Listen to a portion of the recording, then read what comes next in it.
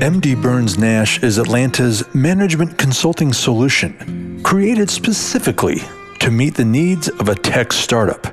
MD Burns Nash aims to empower tech startup executives with the skill sets needed to propel their business on the path to success.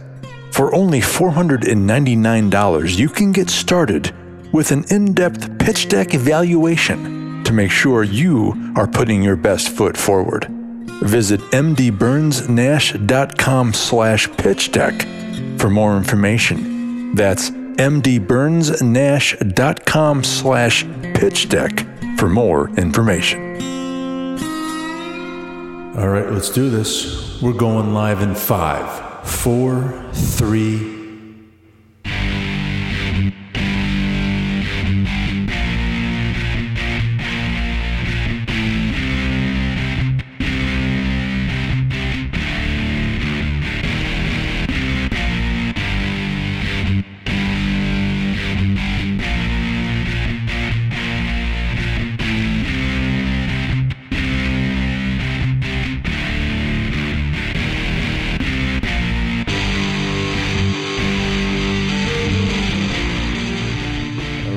Good morning and welcome back to The Incubator. I am your host, Todd Schnick. Today is going to be a fun conversation. A new book coming out this fall that I think is going to be probably going to become the Bible for all startup founders. I'm looking forward to get into it. I'm joined this morning by Howard Love. He is a lifelong entrepreneur and angel investor. Howard, welcome to the show. Todd, thanks so much for having me. Looking forward to the conversation. Well, the pleasure is mine. Thanks for carving out time to join me with the 3,000 companies you've started and all the things that you're doing. I appreciate you carving out a few minutes to join me. You got a big book coming out. Lots of exciting things happening around that launch, so I do appreciate the time. Howard, before we get into a discussion around the upcoming book, take a few quick seconds. Tell us a bit about you and your background and what you're out there up to. Yeah. My background is as an entrepreneur and angel investor. And, I have the dubious claim to fame that I've never really had a real job, but I've started about 15 companies and invested in another sort of 50 or 60. And, originally started as an entrepreneur back at where I was going to college, Colgate, where a partner of mine started, I started to apply the computer programming. He was a programmer, and we just decided to start a company to apply computer programming principles to the stock market. And we started that company, and then after Colgate, we morphed it into something else. And I've just been starting companies ever since. And so it's been a fun adventure.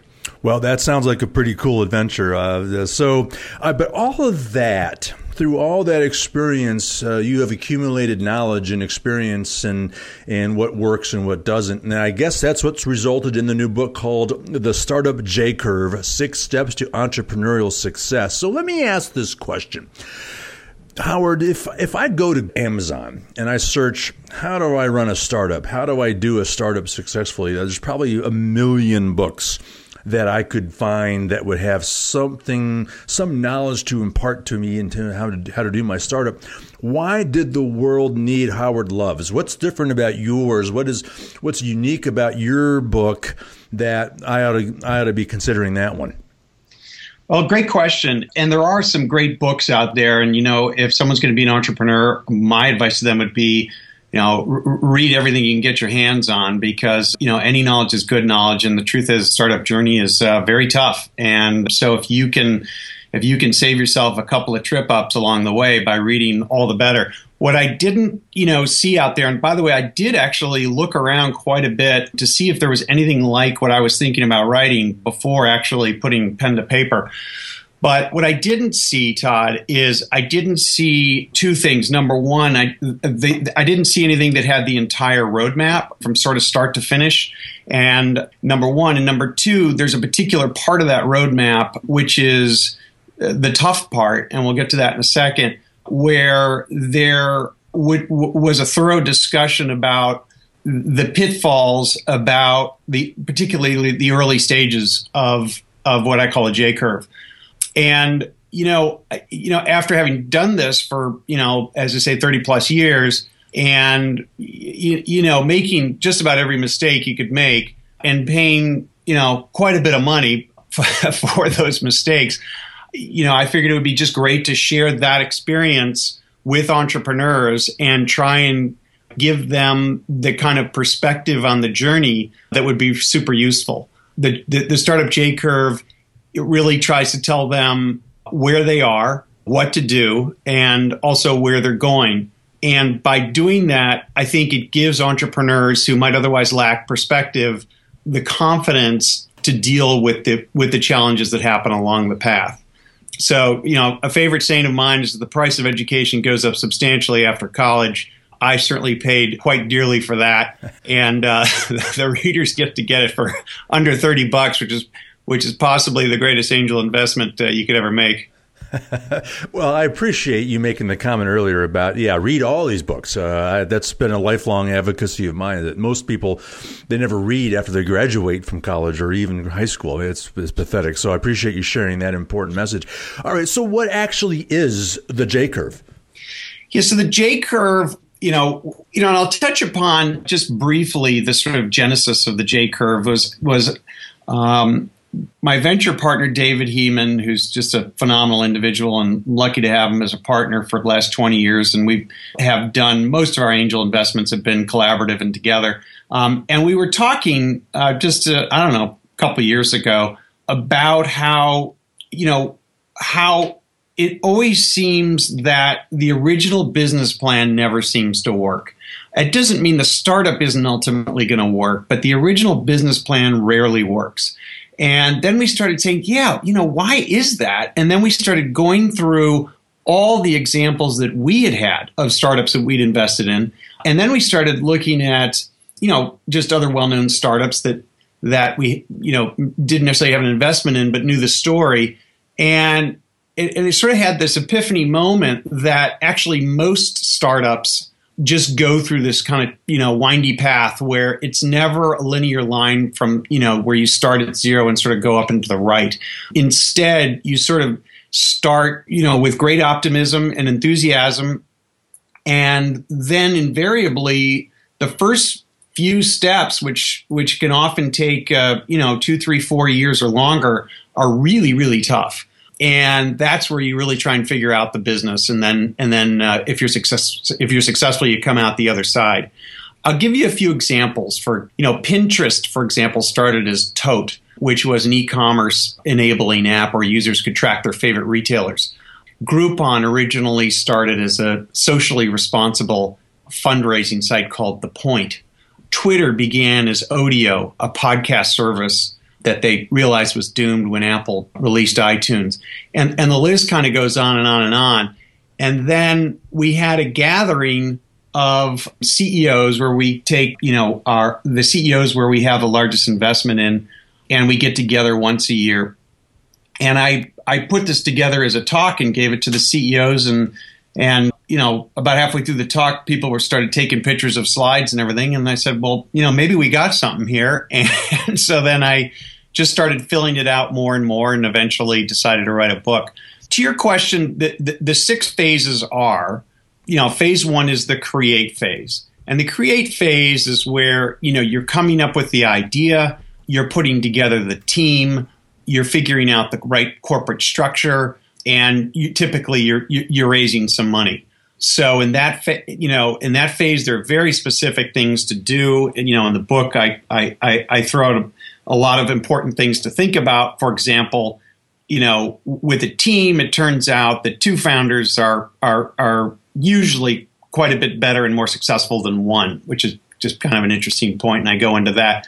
Corporate structure, for example, I think a lot of people default to a C Corp, but that's not, always the best thing to do. They're S Corps and and LLCs and so forth that for certain circumstances might be better. So, we kind of get into it there.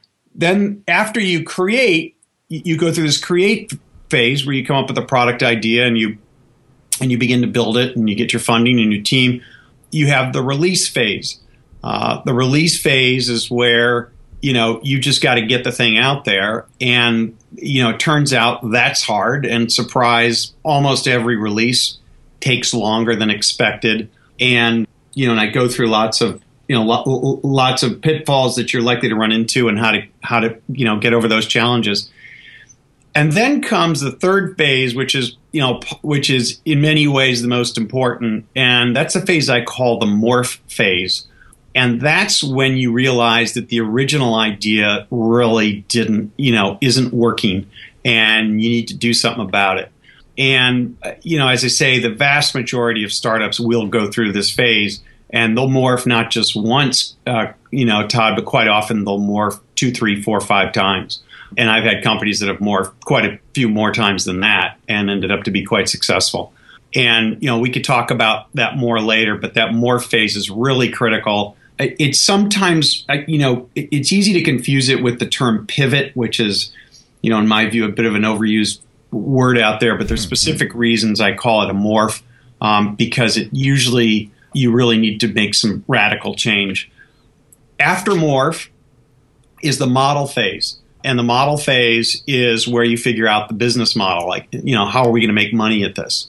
And, there's lots of specific things to do there and things to watch out for. And then once you have the model, and never before you have the model, it's time to start scaling. So the scaling is the fifth phase. And the big secret there is, the big imperative there is never scale before you nail the business model. And scaling takes money, people, and process, and we go through it, we get into that. And then after scale, you have what I call harvest.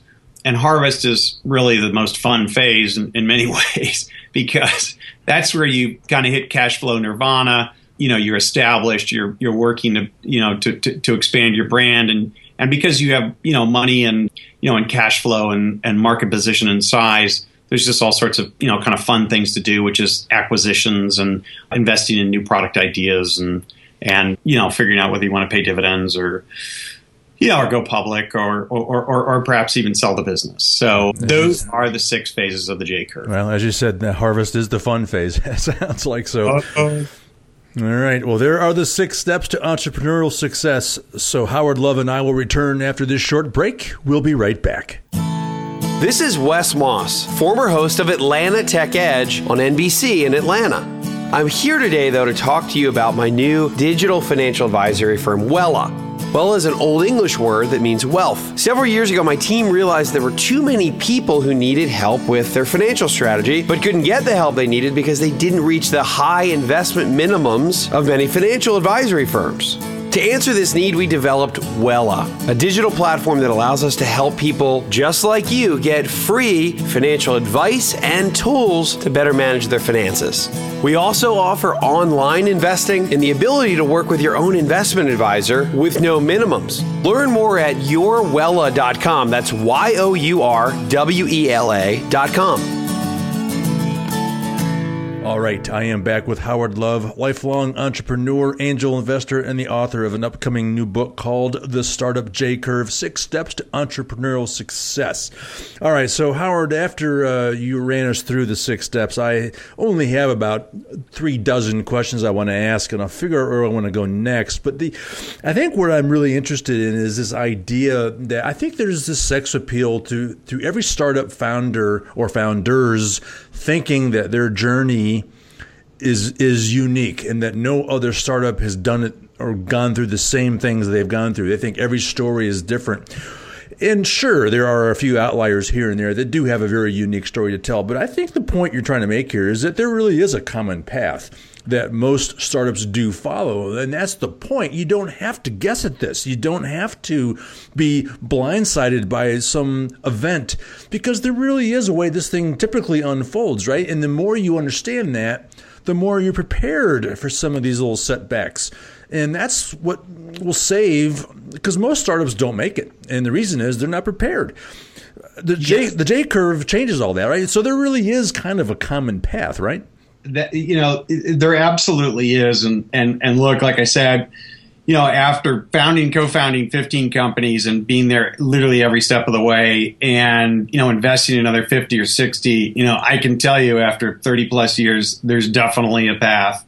I can tell you that everyone who's seen advanced copies of the book, so far, even experienced entrepreneurs, the first thing they say is, good God, I wish I would have had this book, X years ago. because there is. And I do think, Todd, a lot of the failures are in many ways avoidable. I mean, obviously, startups are risky business. A large percentage of startups are always going to fail, and that's just kind of, goes with the territory. But I would argue that many do not have to fail. Many that do fail don't have to. And I think you're absolutely right. You touched upon a really important point, which is, everyone comes in with, just absolutely unbridled optimism. And that's great. I mean, it's great to have that energy in the beginning. And it's great, frankly, to have that naivete. And I talk about the advantages of being, frankly, naive.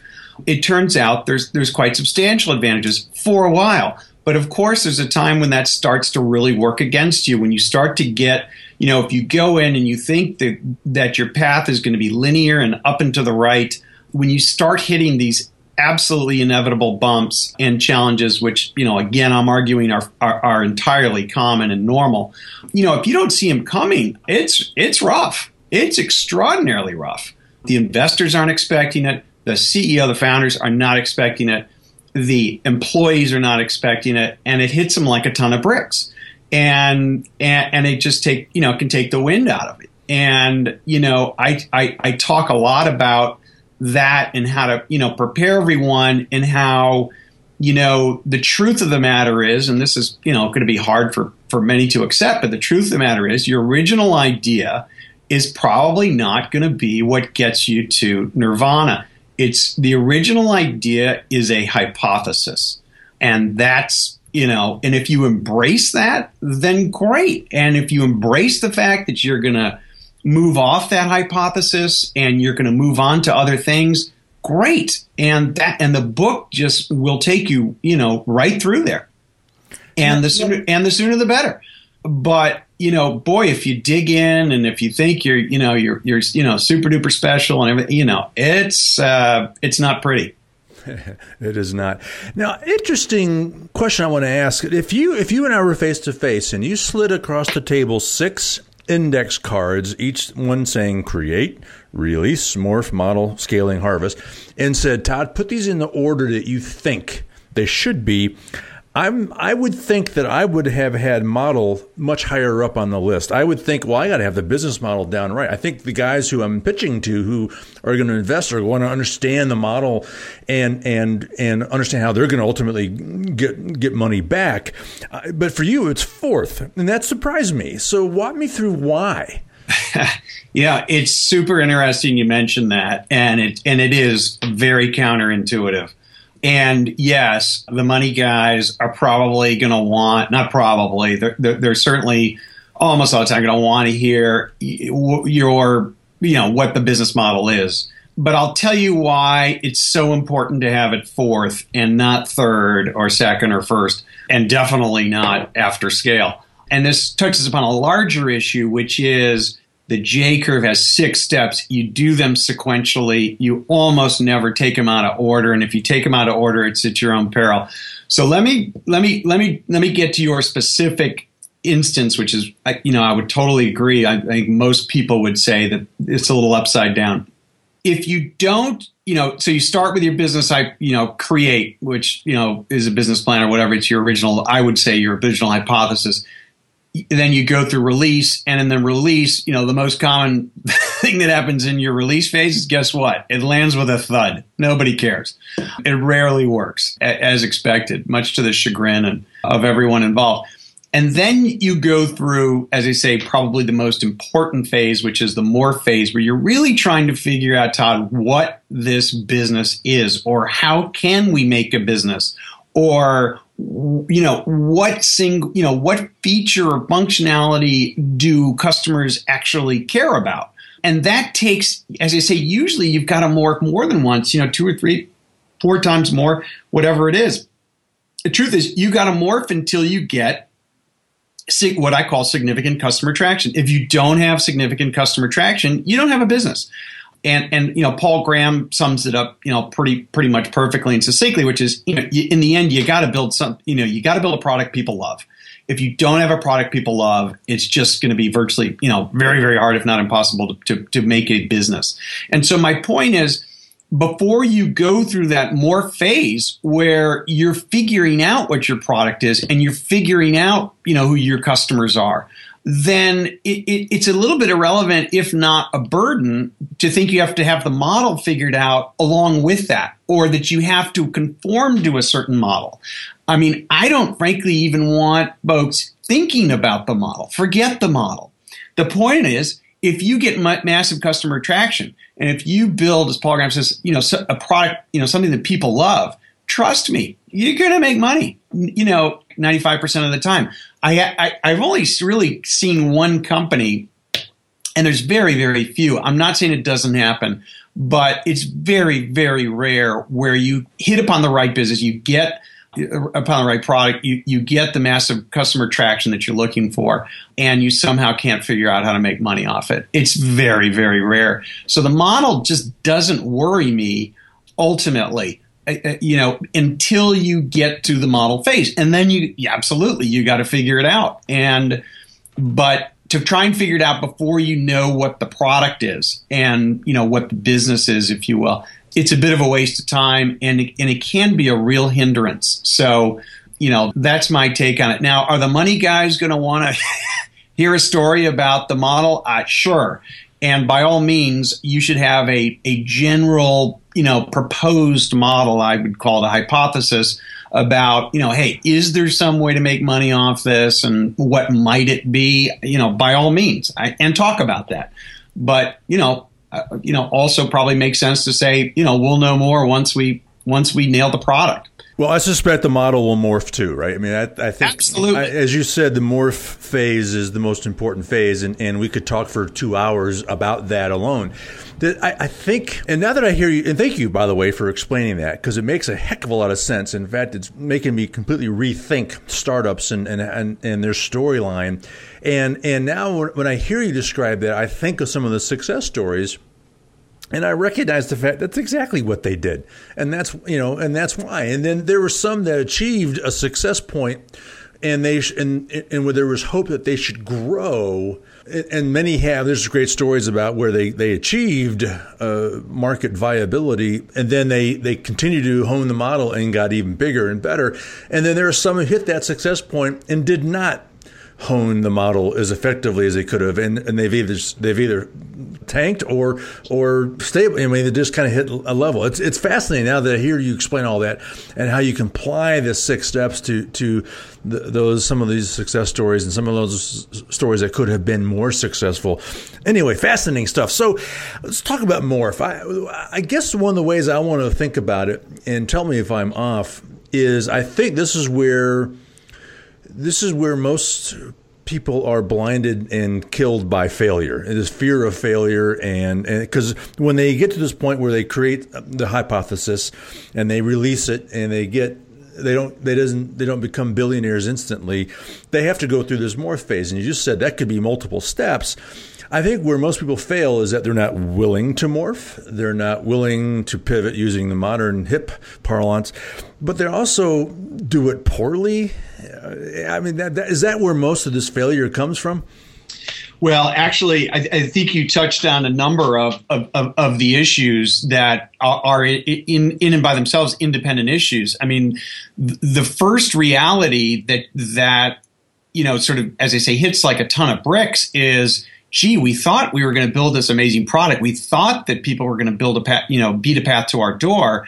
Whoops, all I hear is crickets. There's nothing going on. We just can't seem to sell this thing, can't seem to get interest, can't seem to, get the feedback we need and everything else. And if you read the book, you'd say, okay, well, that's what everyone, that happens to everyone. Now let's deal with it. And there are lots of ways to deal with it, and specific ways to deal with it. But if you are not expecting it, you can imagine how incredibly deflating it is. And the investors start throwing up their hands, and the employees start leaving and are questioning, and tempers are getting short, and it's a very, very rough time. And by the way, this is why the J curve, rather than a straight linear line up to the right, it dips down. And that dip of the J represents the tough time. And that's when literally values of startups typically actually go down during that period. And so, step number one is you need to embrace the fact that it's not working. And, what saves you in that is what I call, and, we can talk about this more later, but, I spend a fair amount of time in the book talking about failure and being specific about how to deal with failure. Because the truth is, and this is not, obvious, is that as a startup founder, you need to embrace failure. Okay, so there's two kinds of failure. There's failure of the enterprise, which is to be avoided at all costs. But paradoxically, the way you avoid failure of the enterprise is you embrace the failures that happen, day to day. So product isn't working, bam. You need intellectual honesty. Hey, guys, gals, it ain't working. Now what are we going to do? And there's very specific things you can do. A team member isn't working out. Okay, failure. Let's deal with it. Right? Big hugs. We need to replace that team member. And so there's this sort of endless. I say that failures are like a river. They just keep coming at you in a startup. And if you can't deal with failures, you are not going to be too good at being a startup founder. So the trick to getting through Morph is, number one, intellectual honesty. Whoops, it's not working. Number two, okay, let's deal with it. And then from a practical, tactical level, the first thing you do is you need to get market feedback, and you need to see what there's almost always, Todd, something about that product that actually people are interested in, and that they will use, or that they there's almost always some glimmer of hope. And the trick is to realize what's not working and chuck it, and then embrace those tiny slivers which may be working, and say, well, how can we take that tiny sliver and make it into the product? How can we mine that little vein of gold and turn it into the real deal? And that's ultimately what gets you through Morph. And what I call that dip of the J curve, which I affectionately refer to as the valley of death, or the long cold winter, which by the way, it can take a lot of time. I mean, it could be 6 months. It can easily be 4 or 5 years. So Well, none of us like to fail. None of us like to have setbacks. None of us like to make mistakes, and you want to avoid them. What I think the value that, quote, failure in the context we're talking about it here is that it does weed out the chaff, right? It does remove the people from the environment who shouldn't be playing in that sandbox, because if they can't handle that, if they don't embrace failure, well, then they're not going to make it, and it's going to be a miserable existence for them. But there still seems to me far too many people who are afraid of it and dread it and look at it as a personal testament to their inability to succeed here. That's a huge problem, by the way. And you're absolutely right. And I touch on that in the book. The truth of the matter is, we're, particularly in the good old US of A, we're Americans. We the whole culture is built on this sort of, winning mentality. And, we all remember, well, some of us who were around at the time remember, the ABC Worldwide of Sports, and there's that guy, and they do that opening sequence, and it's the agony of defeat, and there's that poor guy tumbling off the ski jump. Mm-hmm. And we're taught from a young age, failure's not too good, and, everyone needs to be a winner. And that is frankly, you just kind of got to get over that, because what you realize is, if you do startups long enough, the only way you're going to succeed is if you embrace, the fact that things are failing right and left. And by the way, it's not, you don't embrace it just to sort of wallow and say, geez, we really screwed up here. No. You embrace it so you can chuck it and move on. You embrace it so you can immediately address it, immediately fix it, and then move on. And it's this, the ultimate failure is the failure to realize that something isn't working. Because at that point, you're digging in. At that point, you're just torching investor money and, frankly, everyone's time. And it's not going to work. And if it's not working, just call it. And I don't mean call the enterprise. Again, the enterprise is to be saved at all costs, right? You go to the mat. You never let the enterprise fail. until you have to let the enterprise fail, and I talk about that too. But the only failure to be avoided at all costs is failure of the enterprise. The day-to-day failures, the product failures, the team failures, the market failures, the marketing failures, all those, just deal with it, embrace it. Hey guys, it ain't working. Let's deal with it. What are we going to do? See, the point I want to make is that I don't think we should call those failures. That is just simply part of the process. What we said at the top of the show was there's a very common path that most startups follow. And as you call it, it's the J curve. And that includes that valley of death. It is just part of the process. And frankly, you can almost say if you don't go through that, there's probably other steps you're missing here. because if you're not taking enough risk and trying something big enough and bold enough, then you can question the validity of what you're trying to do, and your hypothesis may be too simple and too weak and too limited.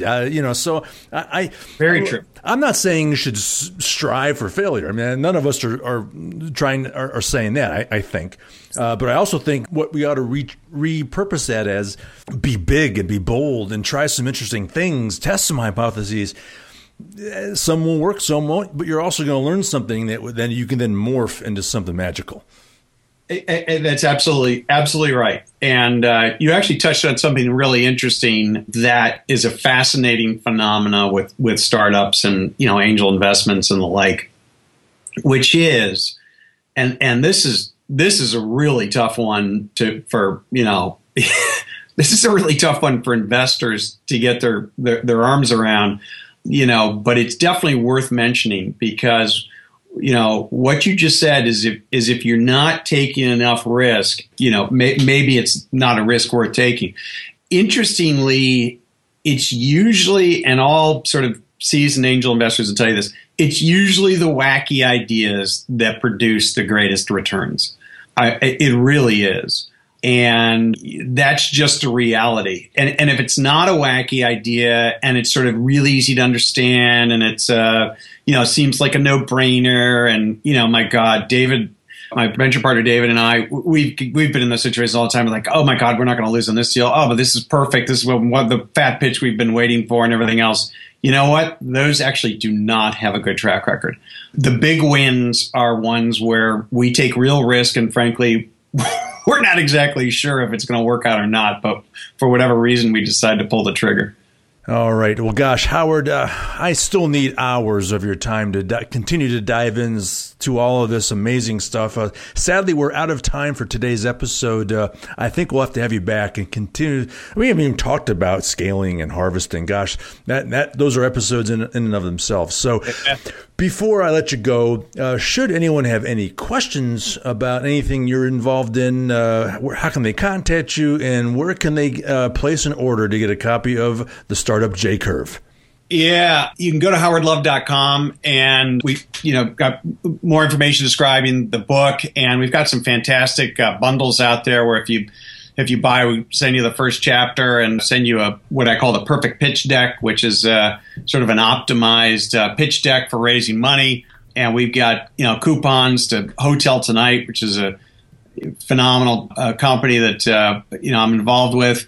And, lots of other really cool bundles. So howardlove.com will get you there. And Todd, thank you so much for the opportunity to chat with you. I've enjoyed it and look forward to chatting soon. I'm sure we'll be talking again. And that book is also available to pre-order on Amazon. So Howard Love, lifelong entrepreneur, angel investor, and the author of the upcoming book called The Startup J-Curve, 6 Steps to Entrepreneurial Success. Howard, once again, great to have you. Thanks for stopping by. Thanks again, Todd. All right, all the time we have for today. Again, on behalf of my guest, Howard Love, I am Todd Schnick. We'll see you soon on The Incubator.